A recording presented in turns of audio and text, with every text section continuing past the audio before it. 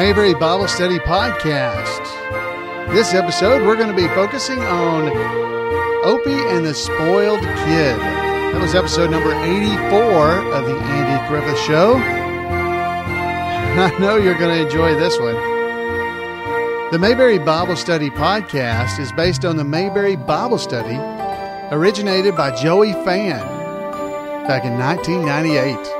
I'm your host for the podcast, Alan Newsom, and we'll be visiting this episode of the Andy Griffith Show and exploring how characters on the show at Mayberry, how they behave. Does their character reflect poorly or positively from a Christian perspective on the way Christians should behave?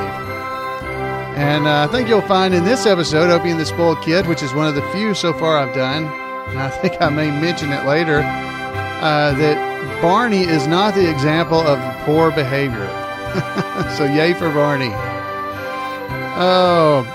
The podcast is focused on the 16 public domain episodes of the Andy Griffith Show because we want to show good character here on the podcast and not be breaking copyright laws as we try to learn what the Bible teaches us from the Andy Griffith Show. Now, Opie and the Spoiled Kid.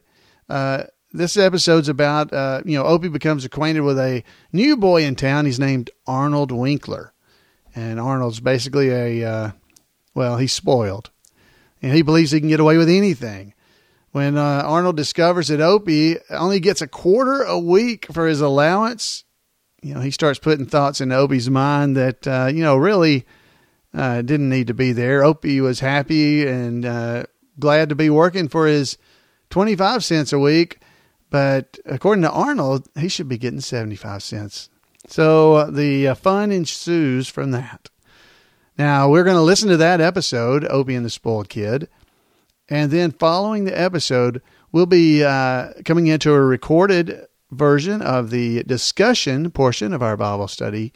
And that was recorded at the Mayberry Meetup in 2014 at the Mayberry Motor Inn in Mount Airy, North Carolina. So I want to thank everybody who was involved in being a part of that. Now, if you'd like to follow along with that discussion, you can go to MayberryBibleStudyPodcast.com and look for this episode, which is going to be Opie and the Spoiled Kid. And you can download the Bible study notes right from there. It'll be right there on the page. And so you can download the lesson plan and follow along with us. So I want to encourage you to do that. So you'll be able to have those in your hand and go along with us as we try to learn from the Andy Griffith Show. So without me talking any further, I know you're going to enjoy this. So let's go over and hear with Ronnie Opie Howard. And the Spoiled Kid. Also starring Don Knotts. Andy and Barney are walking down the streets of Mayberry. One, Miss Starbucks. Miss Starbucks? She's getting gray for a woman her age, ain't she? Yeah. She's been having a lot of trouble with Arthur lately. Oh, yeah? Like what? What kind of trouble? What? Well, you know. Oh, I don't know. What? What kind of trouble? Oh, I really oughtn't to say anything. Well, you can tell me. I'm your deputy. Well, Wait a minute. She's looking this way.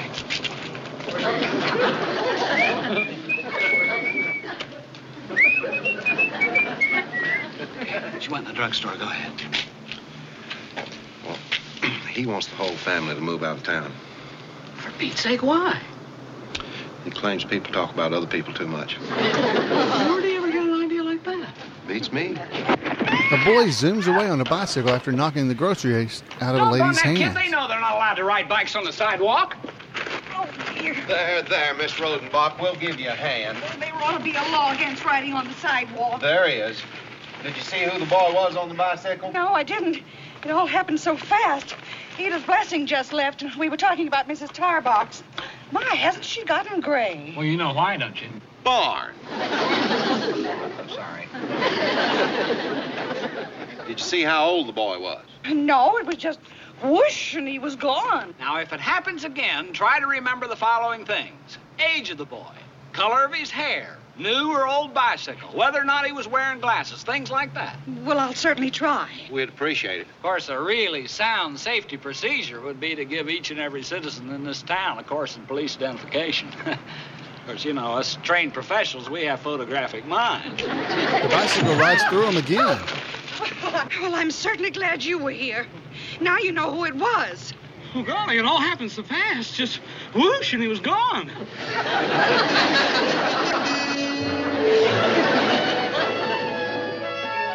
The boy's riding his bicycle over to Andy's house as Opie's cleaning up the garage.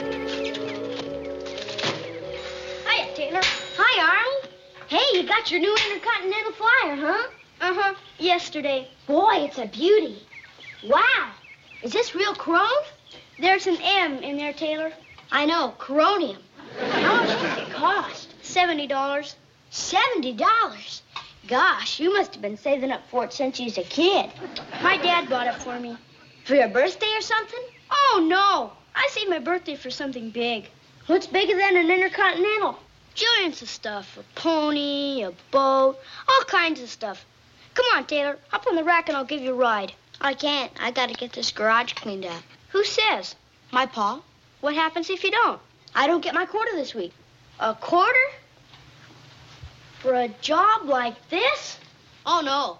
Besides this, I take out the ashes, keep the wood box filled, and set the table every night. Oh, boy. Did your old man see you coming? What do you mean?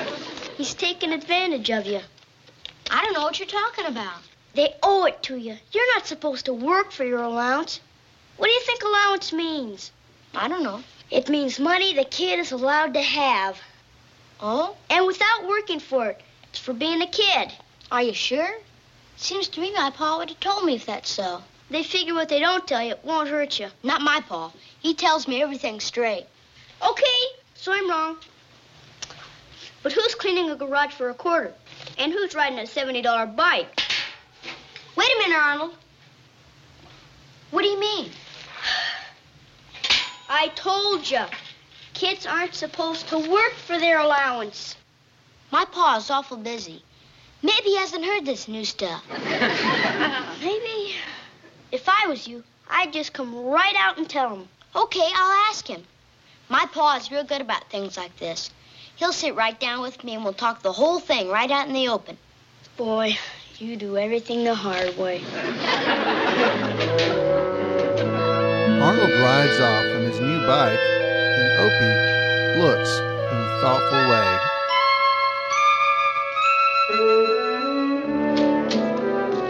Barney enters the courthouse, carrying some mail. Wanted posters came in, Andy. Oh, good. File them, will you, Barn? Yeah. What we got here? Henry shopping bag Leonetti. Grand larceny, $4,000 reward. Max the Tongue Rasmussen, grand theft auto. Reward, $1,500. Benjamin Schuster, alias Benji Shoes, alias Benny Shoot. Forgery, reward, $3,000. You know what this means, Ange? What? 8,500 American silver cartwheels right in our hands. Only one small hitch. We don't know where they are. Right? Hi, Pa. Oh. Oh. Hi, Barney. I thought you were supposed to be cleaning out the garage. I wanted to have a talk with you. Must be pretty important for you to break off in the middle of a chore. It's preying on my mind, Pa. Well, you did right to come in. Sit down.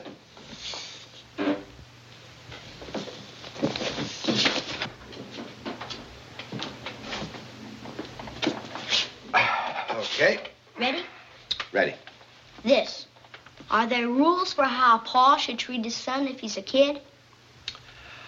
Oh, well. Well, of all the questions to come up with, that don't take the cake. Barney, Opie, and I usually keep these little talks to ourselves. Oh, sure. Oh, I understand that. Oh, I got plenty to do in here anyways. Are Barney's feelings hurt, Pa? Oh, I don't think so. I think I can speak for my own feelings, Andy. Why do you ask that, Ope? I don't know. I heard you were kind of sensitive. Sensitive? Me? Sensitive? Barn, Well, that's a nice thing to get started around. If there's anything that upsets me, it's having people say I'm sensitive. There's one thing I'm not, sensitive. Talk about being misunderstood. You're a little flushed. That's spirit. I'm a very spirited person. It's a big difference, you know. Go on and have your little talk. Don't mean nothing to me anyways. I'm sorry I hurt Barney's feelings, Paul. He's very spirited. Is that like sensitive? Yeah, kind of. Now, what's this about rules for pa's and sons? This first. The 75-cent rule. The 75-cent rule. I don't believe I ever heard of that one. Well, and that's what I figured. What it is, Pa, is that nowadays kids get 75 cents a week allowance instead of 25 cents. 75 cents? That's a lot of money. And in a year's time, that'd come to, see, there's 52 weeks in a year. It comes to around $40 a year. That's an awful lot of money for a young'un. They get it, Pa. They do, huh? And they don't have to work for it like I do. Well, who is this they you keep talking about? Oh, Arnold Winkler and everybody. Arnold Winkler. I don't believe I know him, do I? They're new from Raleigh. Oh, I see. And the Raleigh rules say 75 cents and no work, huh? I guess. Mm-mm. You want it straight, don't you? Uh-huh. Okay, here it goes. There are no rules for pa's and sons. It's as simple as this. Each mother or father raises his boy or girl, as the case may be, the way that he thinks is best. And I think it's best for you to get a quarter and work for it. You see, when you give something, in this instance, cleaning the garage, and you get something in return, like a quarter, well, that's the greatest feeling in the world. You do feel good after working, don't you? Uh-huh. Good and tired. Well, as you get bigger, well, you'll be doing more and more work for more and more return, and that good feeling will get bigger. You understand what I mean? I think so. Good. I'm not going to get the 75 cents. And I have to work for the 25. Right. All clear to you? Yeah. The bigger you get, the tireder you get. Well, you just think about that for a while. Do I have to? Don't you want to think about it? It makes me kind of sad. Well, the thing to do when you're feeling sad is to shoot for the good feeling. Clean the garage. Right. So long, Paul. So long. So long, Barney. So long, Hope. And that comes to $39 exactly.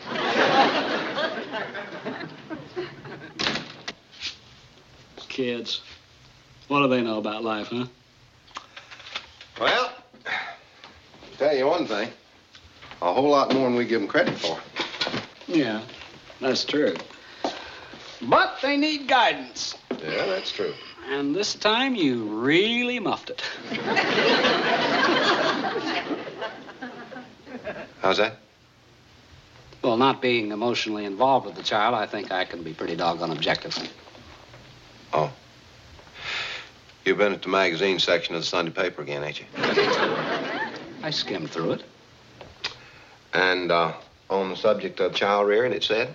There's a definite trend towards stronger discipline. Like what? Like a good clout once in a while. Oh, come on. Well, Andy, have you ever known the magazine section of the Sunday paper to lie? Did your father ever hit you? Well, he couldn't. I was a lot bigger than he was. I thought as a child you were sickly. Well, he was sicklier. Now, Andy, the way I'd talk to a son of mine... Wait a minute. Just don't start off on that imaginary child of yours again. Look, Andy, I'm only All trying... the theories in the world don't mean a thing until you got a child of your own. They ain't no use talking about it because you don't know what you're going to do until you're faced with it. What are you driving at? Just think about it. And when it clears up in your mind, do me a favor. What's that? Don't be sensitive about it.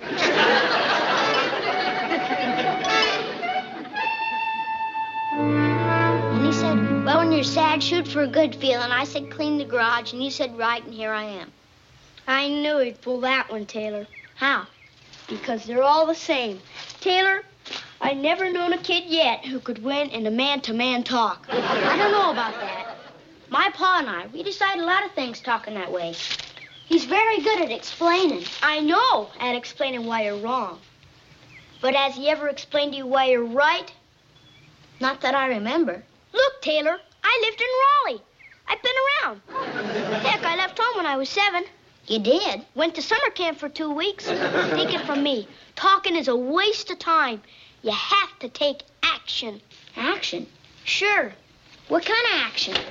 Temper tantrums. Why? To scare 'em. Shake 'em up a little bit. Have you ever held your breath? Swimming under the raft? No, I mean at home. To get something you want. Sounds kind of spiteful. Listen, it works. Your face gets kind of red and your jaws get tight. And oh boy, do they get scared. They think you're going to get seriously sick or maybe even bust a vessel. Gee. Oh yeah, there's all kinds of them. Kicking a table leg, rolling around on the floor, kicking your feet, pretending you can't stop crying. Gosh, I don't know. Oh, for crying out loud, Taylor. Hey, Arnold. Take it easy, Arnold. I didn't mean to say nothing wrong. I'm sorry, Arnold. I'm sorry. Get the idea? And it works. Every time.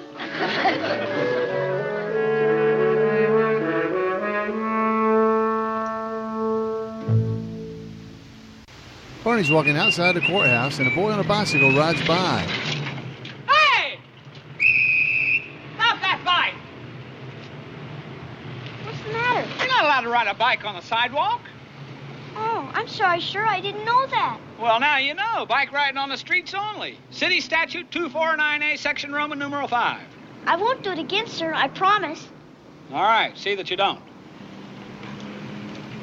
The boy crosses the road and gets back onto the sidewalk on the other side of the street.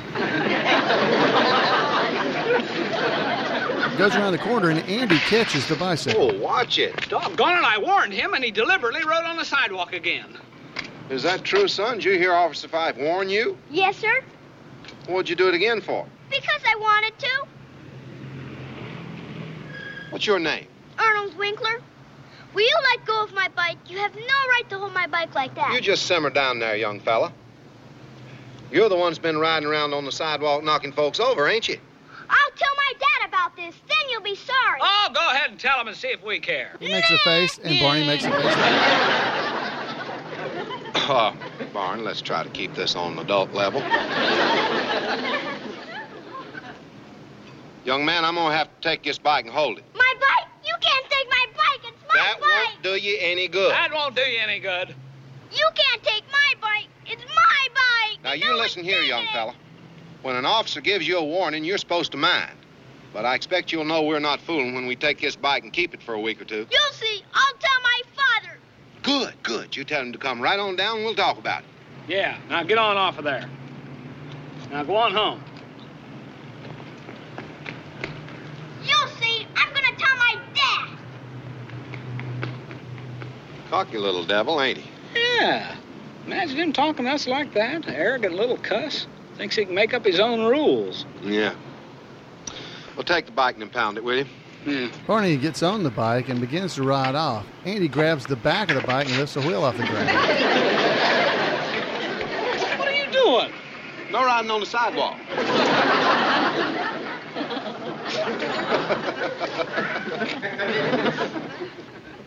Andy's walking into the courthouse, and a man's whittling on the bench How's it outside. Hands him the stick. Andy looks at it. Good. Coming right along. Got a nice feel to it. I tell you what. When you're finished with it, tell me what it is, and I'll give you 50 cents for it. He hands back the stick. Barney walks out of the courthouse. Oh, Ange, I put the bike in the shed. Good. Hi, Pa. Oh, hi, son. Pa, can I talk to you about something I don't understand? Sure, come on in. Andy and Opie enter, and Barney walks by the man holding the stick. Takes the stick. Oh, that's nice. Very nice. And hands it back. I just don't understand it, Pa. What? None of the other guys work for their allowance.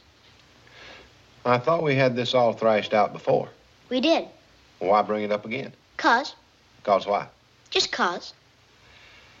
Son, that causing can go on and on if you give it its head. Now, what's this all about? I just don't want to work for my allowance. Opie, I'm very busy right now. Like I say, we've been through all that before. I still don't want to work for my allowance. Fine.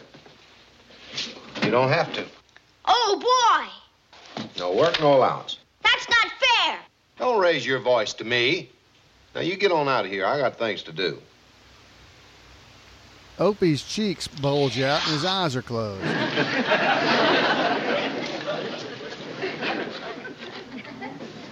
What are you doing? Opie, I asked you what you're doing. I was holding my breath. Good. Good lung exercise.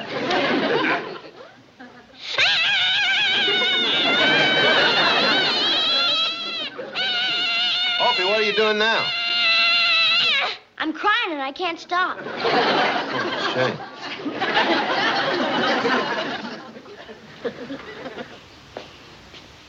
Opie walks away from the desk and begins stomping his feet and jumping up and down. Now he falls on the floor and begins slapping the floor and kicking his feet.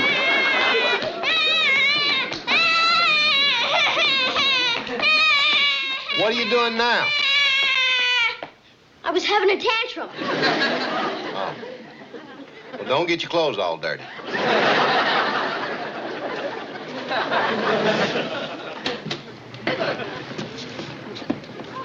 Barney enters the courthouse with Arnold and Arnold's Sheriff? dad. Yes, sir. You the boy's father? That's right, Simon Winkler. Andy Taylor. Now then, what's this all about? 249A, section Roman numeral 5. Passenger carrying wheeled vehicle making passage and/or transcending area designated for pedestrian traffic only. Suspect duly warned, flaunted said warning, and ignoring same repeated offense within a 24-hour period. All right, so he rode his bike on the sidewalk. I was there, Mr. Winkler. Arnold was given a warning and continued to ride his bicycle on the sidewalk. The offense was clearly defined under normal weather conditions. There was plenty of room. I wasn't hurting anybody. People are coming in and out of stores on Main Street every minute. You never know when somebody's going to walk right out in front of you. Everybody's against me. Now, there, son. Can't even have a little fun. Now, you see what you've done? You got the boy all upset. Was it such a crime? Seems to me you people would have more important things to do than go around frightening children. Now, look here, Mr. Winkler. Arnold was warned and continued to ride his bicycle on the sidewalk. Now, we're going to impound that bicycle until he learns to use it according to regulation. Oh, for heaven's sake, Sheriff, can't you see this is a very sensitive child? Obviously, you don't understand him. Arnold's a good boy. You just don't understand him.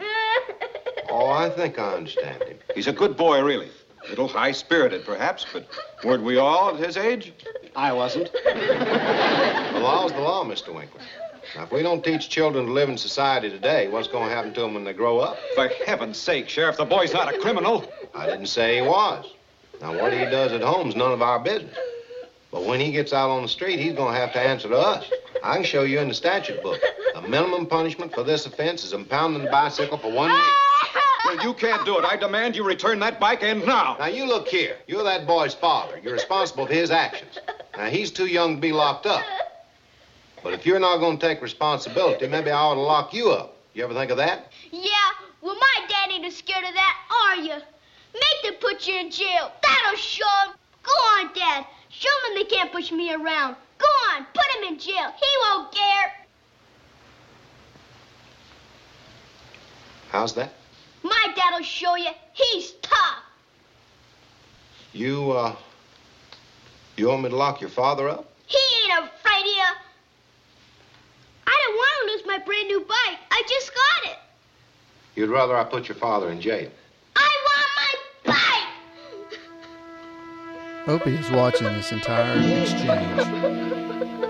Mr. Winkler is coming to a realization.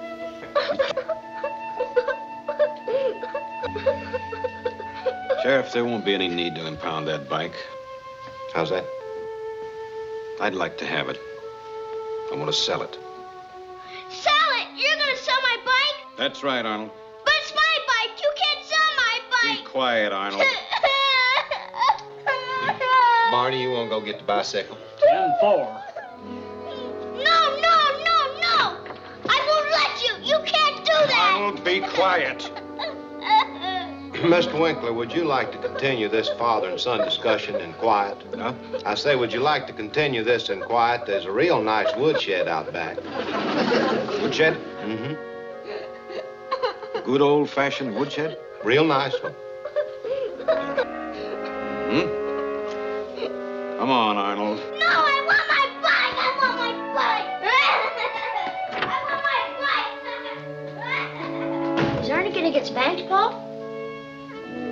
Don't you think he deserves it? I don't want to say. After all, he is one of my own kind.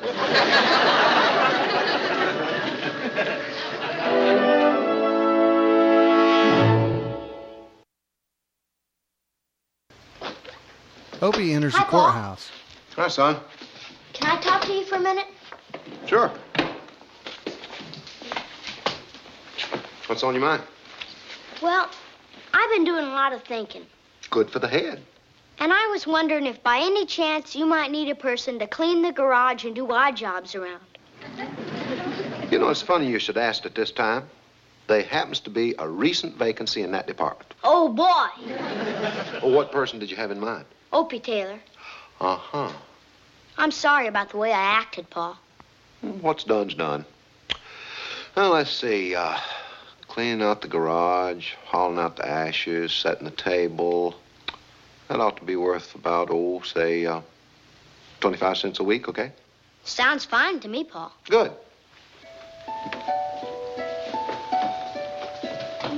Oh, Yeah, Paul? it was kind of hard for you to apologize, wasn't it? Kinda. Suppose we make that 27 cents a week. That's $1 more a year. Yeah. What you gonna do with all your money? Save up for a bell. A bell? Uh-huh. Then save up for a bike to put under it.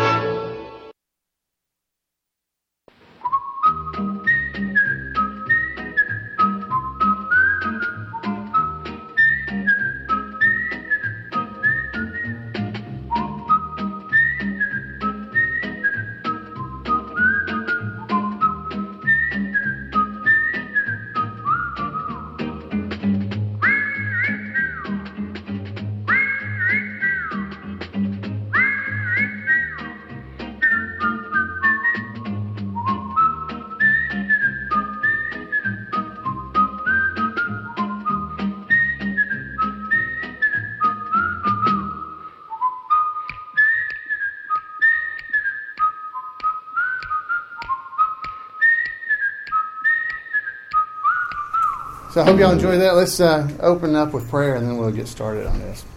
Father, we just thank you for this chance to just gather together, Lord. We just ask that you just show us things that we saw in this episode, Lord, that can draw us closer to you and make us behave more as Christians should behave as we go through life, Lord. We just ask that you would just be here and your Spirit would just guide the discussion, and that we would have a interesting discussion on the topic of this episode, Lord, and what it means and what kind of Christian values we can pull out of those things we saw.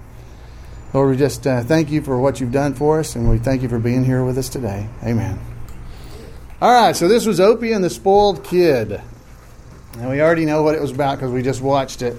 The lesson points that you've got there with you. The value of a good work ethic was the first topic. And then that's in, I think, Galatians 6:7. It says, "Don't be deceived. God is not mocked. For whatever a man sows, he will reap." So what do you guys think is the value of a good work ethic? We saw on here, Opie was a pretty good worker.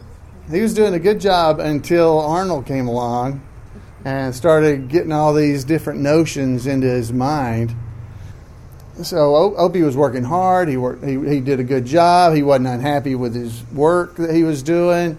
And then all of a sudden, this kid comes up, Arnold, and starts telling him how, well, you're getting ripped off. You're getting cheated. And all of a sudden, Opie's not happy with the 25 cents he's getting anymore. His work his work ethic didn't really change, but suddenly he's not happy with what he was doing. Have y'all ever seen that happen at work or when you're at your job, where pretty much everybody's fine, but then just one person comes in there and starts doing it? That's exactly how the original sin happened. That's right. I mean, Adam and Eve were content in the garden until Satan came and tempted Eve, and then their eyes were opened. Right. Yeah, that's right. I mean, I've seen that happen at work. It's happened to me. Yeah. I've seen people be happy with their job. They're doing a good job every day. They're doing their work. And then you just have one person starts coming around. Did you see what Joe Smith over there? He got a promotion. That guy doesn't do anything. And then everybody in the office kind of starts going, that's right. Why don't I work in hard when he don't have to work hard, and he got a promotion out of this thing? So I've seen that. I don't know if y'all have, but according to the scriptures, you reap what you sow.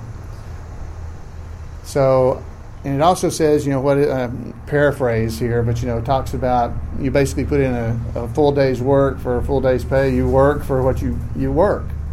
And as Christians, I think we're supposed to do that even more so, because we don't want to be the guy they're going, hey, you say he don't do anything. You don't want to have that happen to you.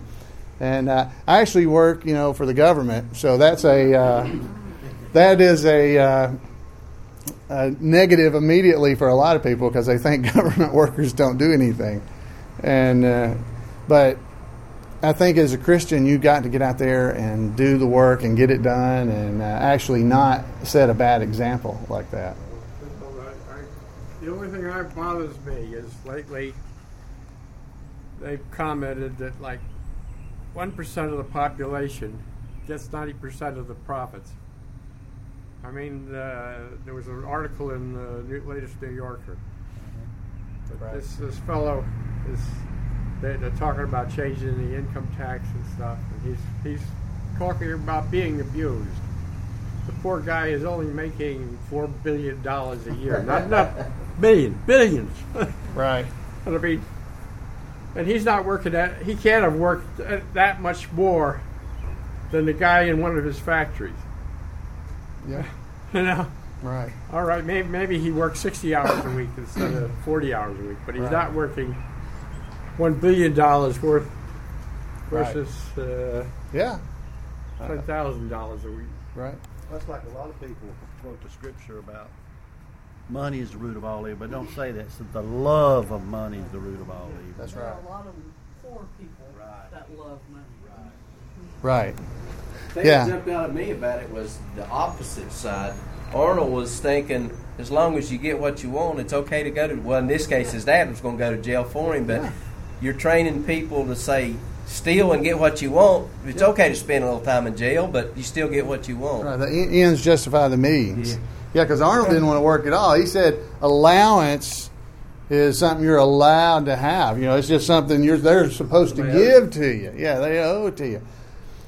So, and we do have a mentality of that. We have a big mentality of that. So let's talk about with your point first about the people who got a lot of money. They make a lot of money and stuff like that.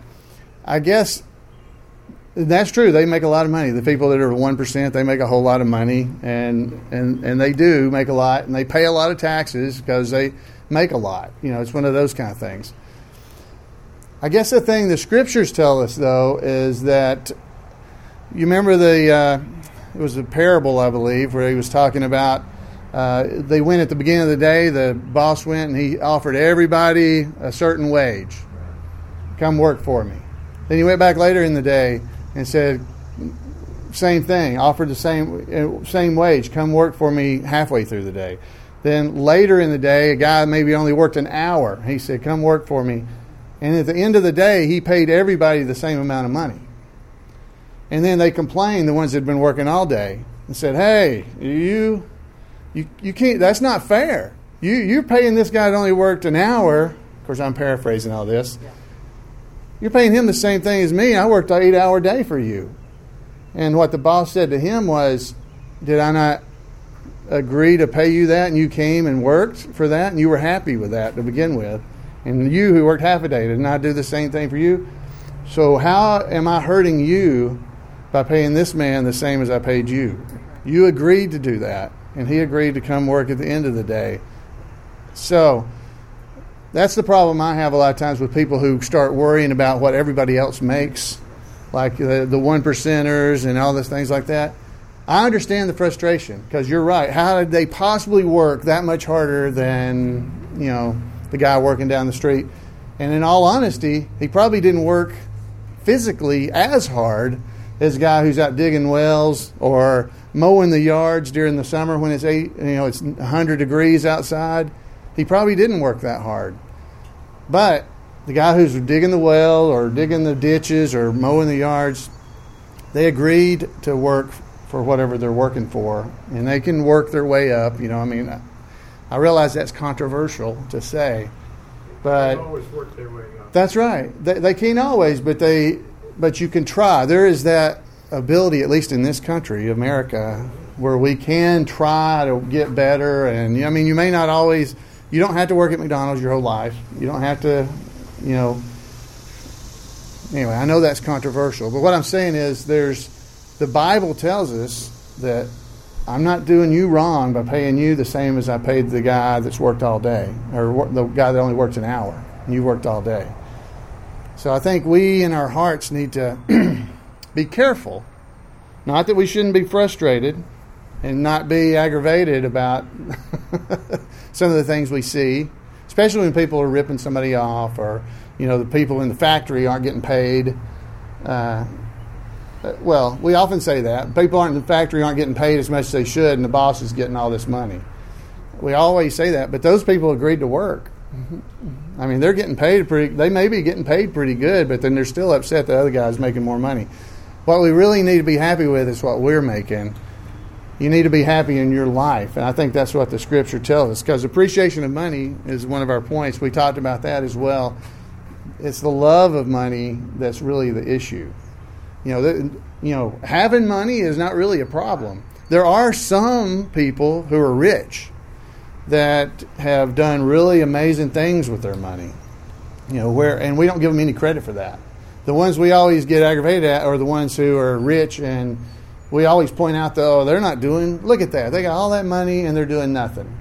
Bill Gates, for instance, rich. He's the richest man in the world, I think, or near it. And that guy, I don't know if he's a Christian. I don't know anything about him. But he has done a lot of good things with his money, and nobody ever gives that poor guy any credit at all for anything he does. He builds schools. He donates money to fight diseases in Africa. He and his wife have the Bill and Melinda Gates Foundation, and they give away. And I'm not talking. He's a $80 billion or something he's worth. He gives away billions of dollars. It's not like he gives away, here's $1 million to him, which $1 million would be not a lot of money, I guess. Wish he'd pass some of that down. But I think we don't give credit where credit's due for people that actually do stuff with their money. And I think America, we get pinged a lot for having a lot of money. But I think Americans in general are very generous with their money. We send missionaries, we send aid, we send disaster aid, we do all that stuff. And if this country if the people of the country weren't as generous and didn't have disposable income like we have, we couldn't do those things. So I think that's one of the reasons God's kind of blessed the country. It's like in Hollywood, the ones that want the real credit for what they've donated, they'll be on TV telling everybody. But the ones that really want to do it the right way, like he said, you won't know they even done it. And they do have the money, but you just don't never know they done it. That's right. They don't want the credit. A person gets up on TV and says, I gave so many millions of dollars. They want the credit for themselves. Right. Yeah, I've seen that too. That's if you give to things and want credit now, you won't receive it in heaven. I forgot how that goes exactly. So I'm even so paranoid that when I'm giving if I give an offering at church, I'm trying to sneak it into the plate. I don't want anybody to see. I'm not trying to get any credit for this, and I know that's not what it means, but that's. But you're right. That's what if your reward, you'll reap them where you're looking for them. Another perspective on that poor and wealthy. This is an old example that a preacher, when I was a child, gave. He talked about the rich man that lives up on the hill, and there's the ditch digger down in the valley. And each one looking at the other one thinks they have it better off. Well, the rich man, he's rich. He doesn't have any worries. Well, that ditch digger, what's he got to worry about? He's digging a ditch. While the wealthy man has to worry about keeping all of his finances. And the ditch digger, he's just trying to get by. Right. So it's all your perspective. Yeah. And it is contentment. Well, just like Lazarus, the rich man. I know y'all probably read that. Right. It says the rich man went to where? Hell. Yes. Right. Yeah. The rich man was begging for a drop of water on his tongue. And then if he couldn't get that, at least go tell my brothers. That's it. Tell my brother. Right. And why would they listen to you if they won't listen to everybody else, is what they said. So, let's see. The physical and spiritual rewards. That's kind of what we're talking about. That's in... that was in 1 Corinthians. It says, now the one planting and the one watering are one in purpose, and each will receive his own reward according to his own labor. And that's kind of what we're talking about with the rich man and the poor man. Where I've got to tell you, I work in an office. It's air conditioned and heated, so whichever time of year, it's awesome. And I get paid pretty well. I'm an engineer, so I get paid pretty well. And then I look outside and I see those guys mowing the yard. Now I used to do that. I grew up doing that. I grew up, out in the country. I've done those kind of jobs. But I'm in there in July or August, even worse, looking out the window at those guys mowing out there, thinking they don't pay me enough now for me to do that job.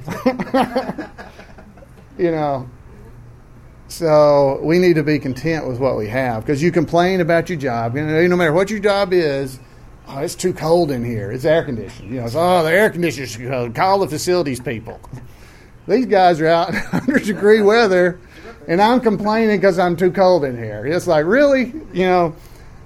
We need to keep a good perspective of what we're doing. In Genesis, if you remember, God said you can eat every tree of the field but one tree. Ain't that the way we are? Right. We want to eat that one tree. We want that one thing we can't have. Yeah. And that's the way it is. That's the way it is in life. That's the way we are. Get all you want, but you still want more. That's right. Even the rich people, like you talking about, the rich people want more.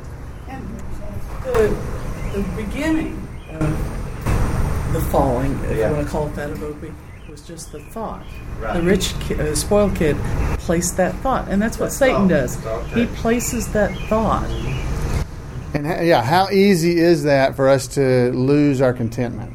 Because that's what you saw Opie. He was just cleaning the garage. Yeah, he didn't mind. Yeah, cleaning the garage. And then this kid comes up, and all of a sudden he's like, well, I don't know if I ought to have to do this or not.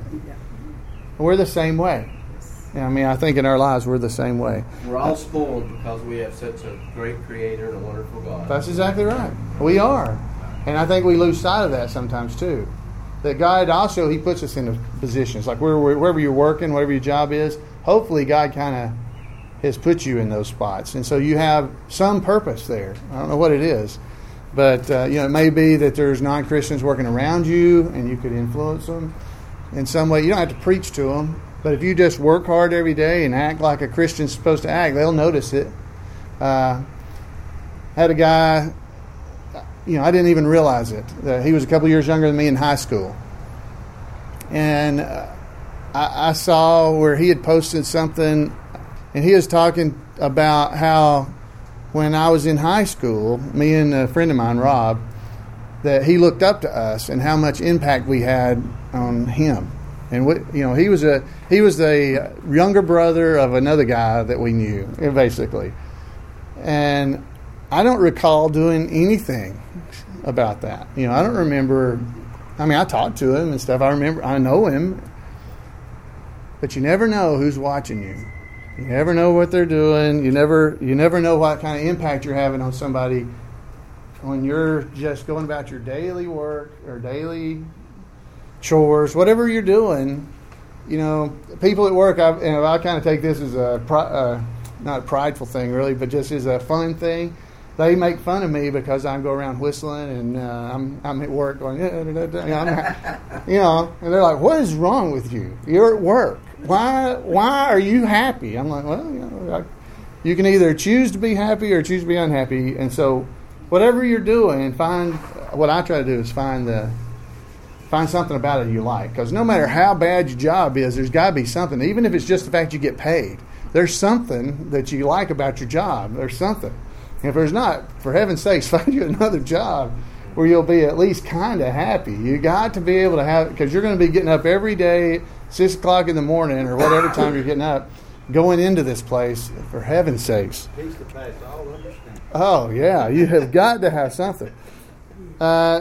In the changing the focus from me to others, let's see, did I skip? No, I skipped. Utilization of talents. I'm not going to read all that in Matthew, but that's the one where the master's leaving and he gives 5 talents to the one servant. He gives 2 to another and 1 to the last one, I believe is the right numbers. And, one of them goes out with the 5 talents and does something, invests it in some way, and gets 5 more. Woo, good job. The other one does the same thing with 2 talents. Yeah, but that one guy that gets 1 talent, because he only got 1 because he didn't do a good job anyway. They were worried about him. So what's he do? He goes and buries it in the ground because he's afraid of his boss, because he knows his boss is a hard man. When he comes back, the other guys come out and say, hey, you gave me 5, here's 10. I got 10 for you. And that guy, yeah, here's 2 you gave me, and here's the 2 I earned. And then the other one's, well, I know you're mean. It's what he tells his boss, he tells his master, basically. And, I was afraid I'd lose it, so here's what you gave me. And he's like, you evil servant. You didn't do anything with the talent I gave you. I always relate this back to more than money. It's more about our talents we have. And talking about work, that's exactly, when you're at work, God's given you some kind of talents. Where you can sing and dance and twirl the pecan, or where you act like Floyd the barber and go around and talk to people, which who would have ever thought God could use that? I was like, really? You got some kind of talent. And so you may never know. You never know. Exactly. How you affect people. That's exactly right. How did you get the idea to start doing it? I've been doing Floyd for 20 years, and it was never something I ever thought I would be doing. This is not something that I thought. So it's definitely something God just kind of gave me as it's a ministry almost to me, because I feel like it's something God did for me. Now, where you work's the same thing. Hopefully where you work, I don't know, did you ever change jobs or positions where you work, during your career? Did you ever move from one spot to another and you prayed about it and figured out, I don't know anything about this other spot I got to go to, but I don't know, I feel like maybe God's moving me that way. Then you move. I know this happened to me. And then the other place where I was working, I don't know, it gets absorbed by some other place. Oh, goodness, God moved me just the right time. This is great. Yeah. So I think God will take care of us. And hopefully as we grow older, as we keep getting older, you have had that happen or something similar that happened to you in your life, and you can trust more that God's going to take care of us and do what He said, even though you don't have any clue He's doing it. Yeah. Regarding utilization of talents, the chores that Opie does are part of his education. That's right. Yeah. And he will learn how to clean out a garage. Now, this doesn't sound like a big deal, but he will learn orderliness. Right. He will learn how to set a table properly, and he will probably have other chores. Yeah. So when he grows up, he will already have all these talents. Right. And he will probably be the guy everybody goes to in the neighborhood when something breaks, because he knows how to fix it, because he learned as a child.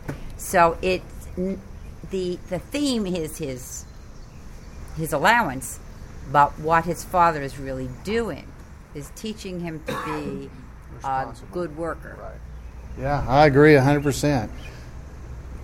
I think you're doing nobody a favor if you raise your kid like Arnold was being raised. You're not doing Arnold a favor. He may think you are. If you're giving people stuff all the time and they're not having to do anything to get it, I don't think you're doing them a favor. You don't teach the man to fish. In other words, you've got to do that. Getting back to the talents, there's a relatively new gospel song that says, "What's that you have in your hand?" And God says, I can use it. Give it to me. I can use it. And that came from when Moses' staff, and God said, what's that you have in your hand? And he said, throw it down. And he used it for many miracles, that staff. And God says, what you have in your hand, I can use it. Well, we'll move on here to Arnold. We'll speed this up a little. I'm going to keep us here another hour and a half like I did last time. I want what I want. We saw Arnold just pitch a fit. Don't we do that? No, we don't even have to admit it. Let's don't talk about this very much because it hurts. But don't we do that too? You want what you want, and you start sometimes getting that into your mind, and you start really dwelling on it, and then that just makes it, you'll just dwell on something like that. I want it, I want it, I want it, and then everything else becomes, you're unhappy with everything. So we need to stay with the society's emphasis on me. I think society, to some extent, American society has taught us that. It's all about me. It's me. Me. What kind of car do I get? How much money am I going to make? What am I, what's my hours? What are you doing for me? I don't think that's the way Christians should be.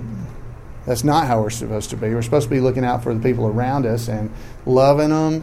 And, we're supposed to be different. Disrespect for authority. The auto ads that say, get the car you deserve. I can see somebody really got a car deserved. It's one up with blocks with no engine.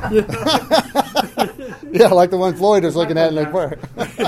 Yeah, I heard it. It sounded like a sneeze. That one. Yeah, exactly. The car you deserve. Do you really deserve a car? I mean, there's a lot of things like that you hear in commercials and stuff. You deserve a break today. Or you deserve, that was an easy one. But you deserve things. It's like you're owed this somehow. We're not owed really anything. I mean, if we think of what Christ has done for us, He died on the cross, saved us from going to hell. Pretty much we're covered at that point.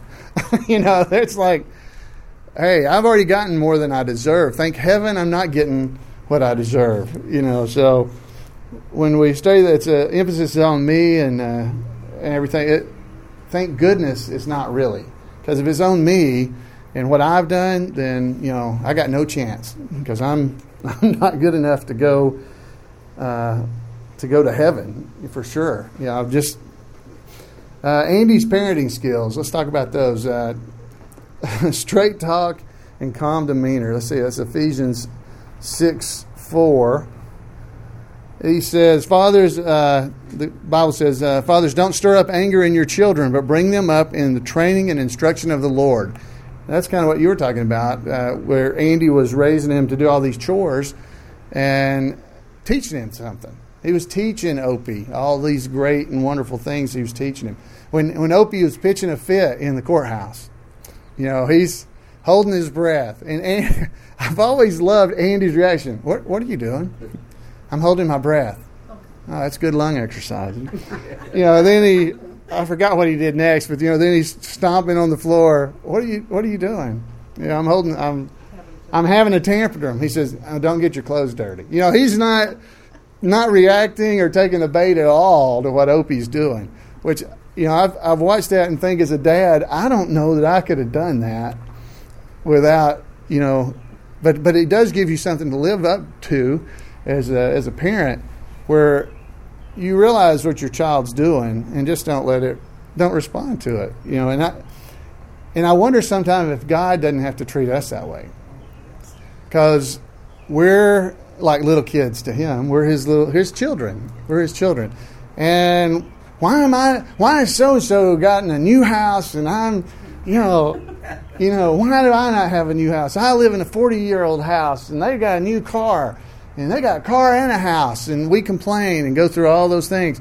But what we don't know, but God would, that guy is in debt over his head, and 5 years from now may lose everything, and he can't sleep at night because he's in debt, or he's in a situation that we don't know about. But we look at it from our perspective as children, thinking, man, dadgummit, how come I don't get that?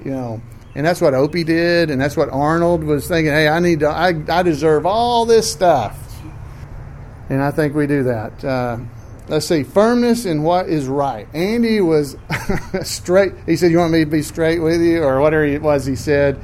There are no rules between parents and children. The parent does what he thinks is right. And, and that was pretty firm. Andy was straight up and told him exactly what he thought. But he was accessible. Opie, I've always thought that was really neat. Opie never seemed to have any problem going to say, can I talk to you about something I'm confused about?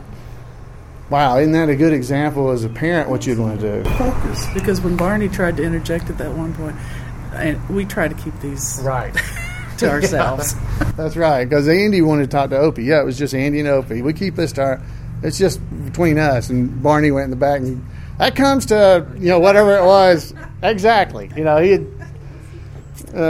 whatever the dollar amount was.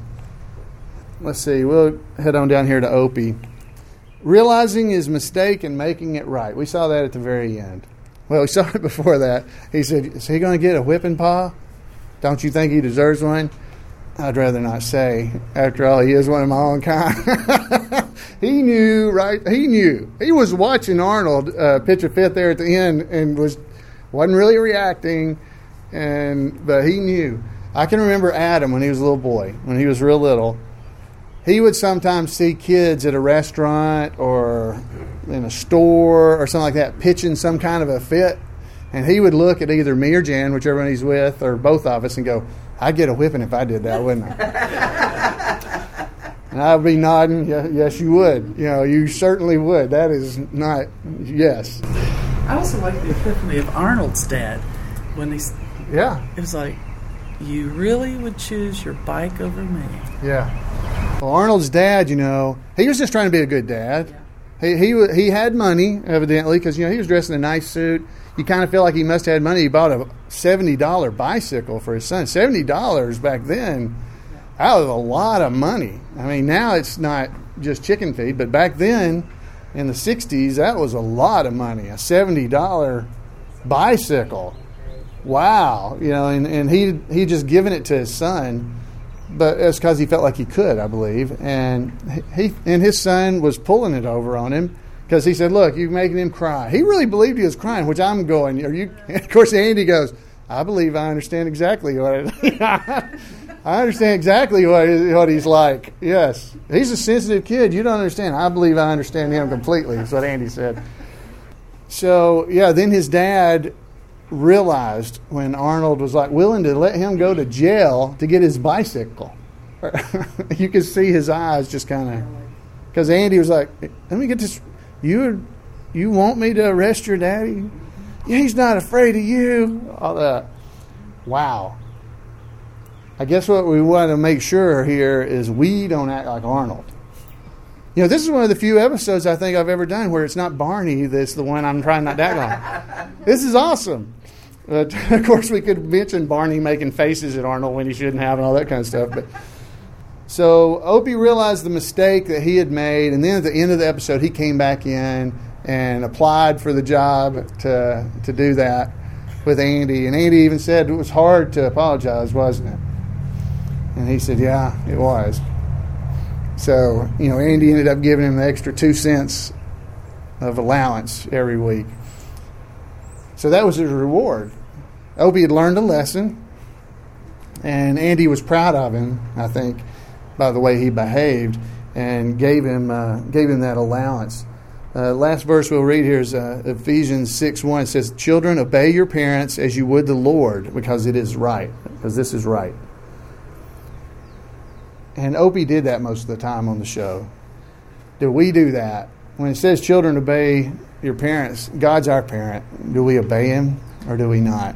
Do we pitch fists? Do we roll around on the floor? Sadly, sometimes, yeah, we do. Do we have pity parties? Yeah. We get upset. I mean, we have reasons. We got bad health issues or something. You've got something happened to you in your life. There's reasons.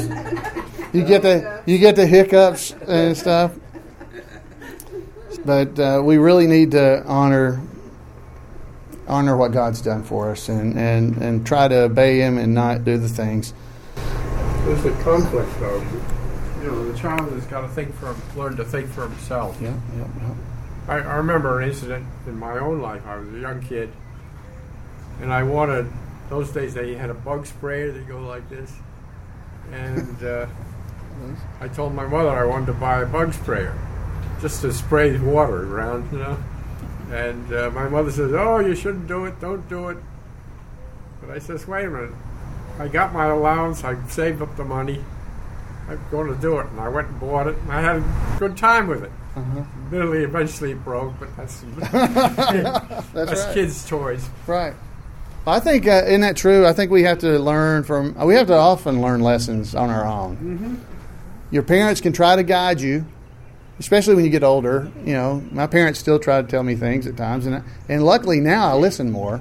You know, when I was, I don't know, my dad got a lot smarter between when I went to college and when I came out of college. He was a lot smarter after that. During, you know, before I went to college, he wasn't all that smart. So I don't know what happened, but I think we tend to do that. Yeah, we have to learn on our own. We make our own mistakes, and I think as parents, we have to kind of let our kids do that. If it's not going to kill them, you know, if they're not going to stick their finger in the light socket, you kind of have to let them. I also think there are a great many people who act like Barney, have no children, and are very quick to tell you how you should raise your children when they're not faced with reality. Right. Oh, yeah. Yeah, I mean, that's definitely true because well, even if you have children, you don't know how other people's children act. Right.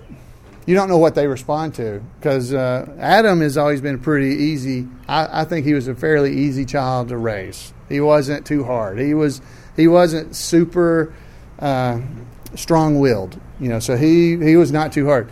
But I know other parents that have 2 or 3 kids, and 1 or 2 of them are fine, and the third one's holy smoke, what happened? I don't know what to do. Nothing I do works on this kid, you know. Even a parent with multiple children, I think, have a problem sometime trying to figure out how to deal with their own child. So, yeah, if you've never had a kid, you certainly don't understand it, I guess. You know, or, you know, you may have had brothers and sisters, so you may have some idea how it's supposed to be done because you saw it before. You know, you've seen it. You know what worked then, but it doesn't always mean it'll work on whatever your problem is. It's the same at work. Every person you know, not just work at church, you have to deal differently with every person you deal with, not just kids. And honestly, as you said, people act like Barney. At work and at church or in just friends, you probably don't act that way all the time, but you probably got friends like Barney that you're just like, oh, come on, you're not listening to what I'm telling you. And they don't understand what you're going through or what they're doing. And then there's steps in contentment. Because I don't know if it was in this episode or another one where Opie's saying, well, I'm going to buy a bell for the bike that I'm going to get. Yeah, that was this one. Yeah. And it's enlightening, too. As you're learning contentment, then maybe by the time you achieve that, then, oh, man, maybe I really didn't need that so bad. You know, then I can be content with the old bike I have. And, you know, but that was interesting on that. I'm going to get a bell is a part of the contentment process.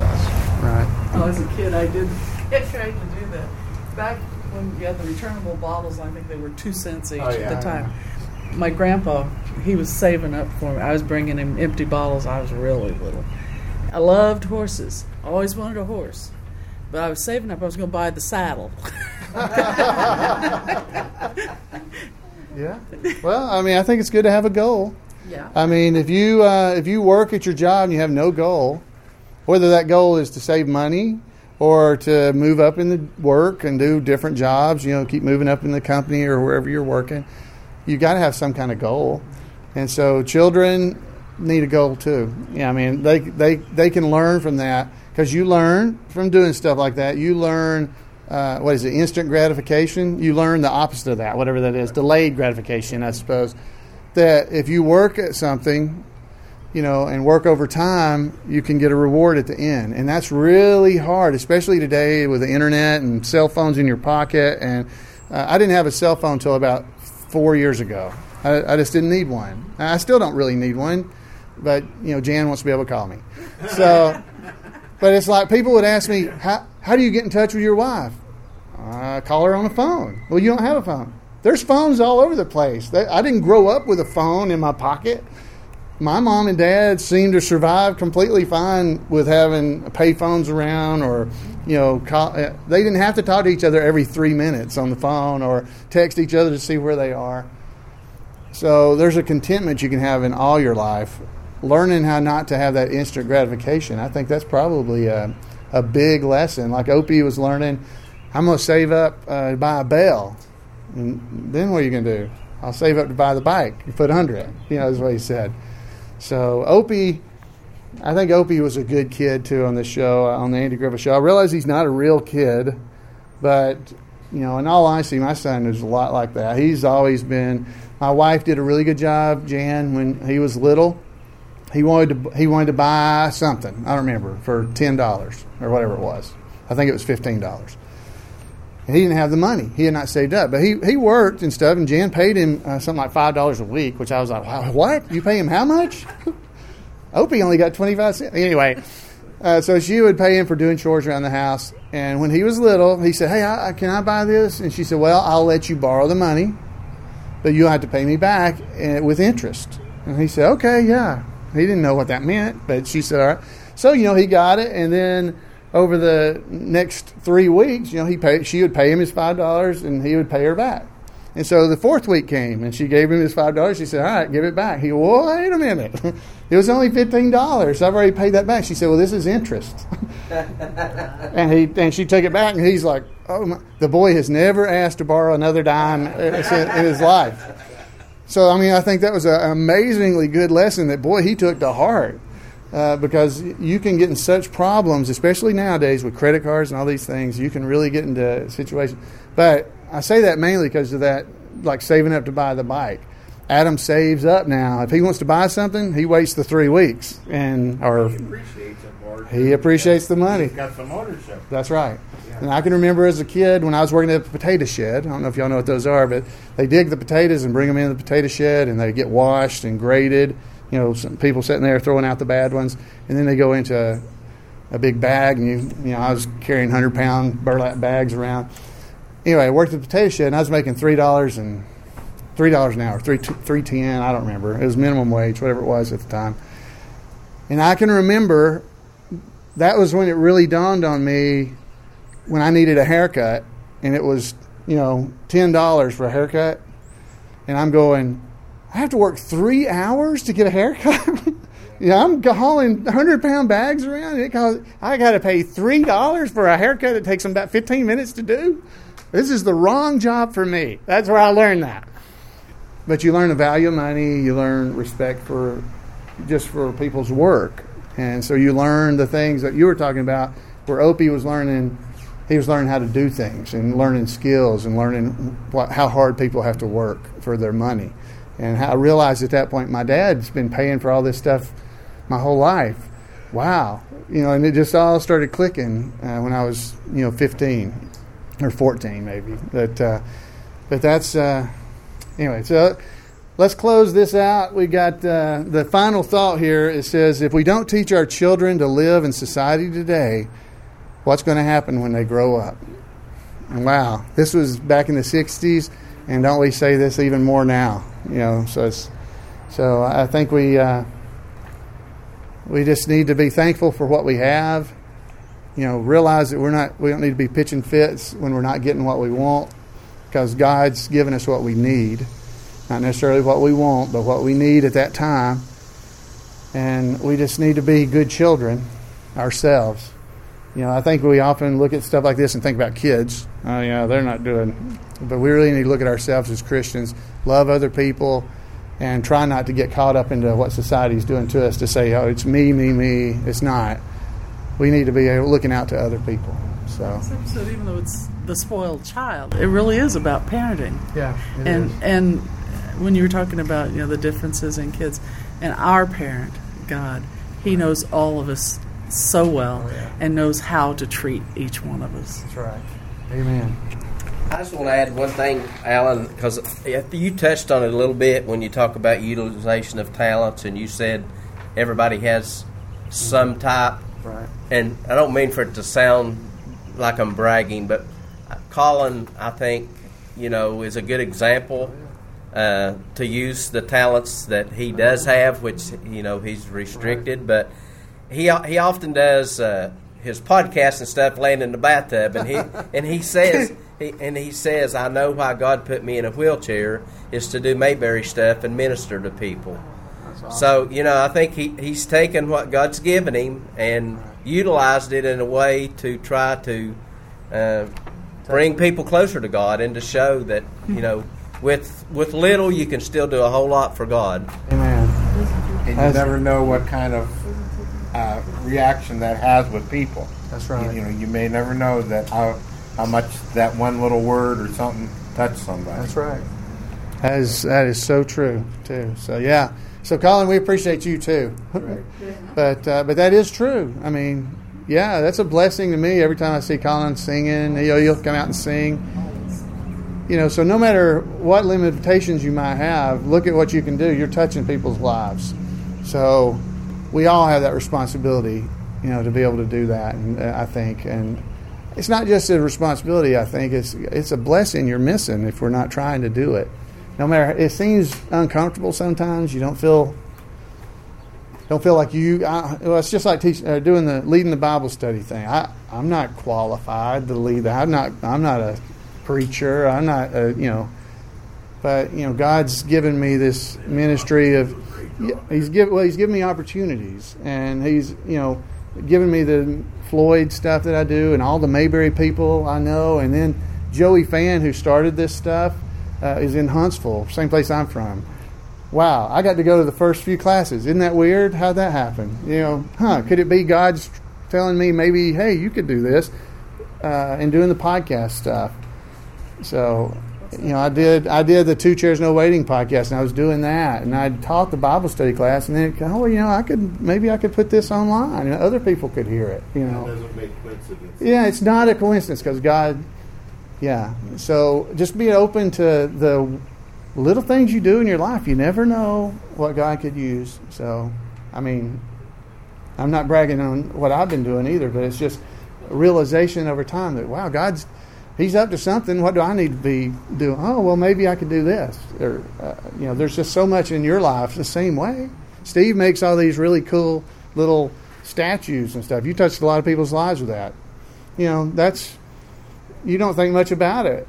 Just like I don't think about making web pages and stuff or doing whatever I'm doing. It seems pretty simple that that's just what I can do, so I do it.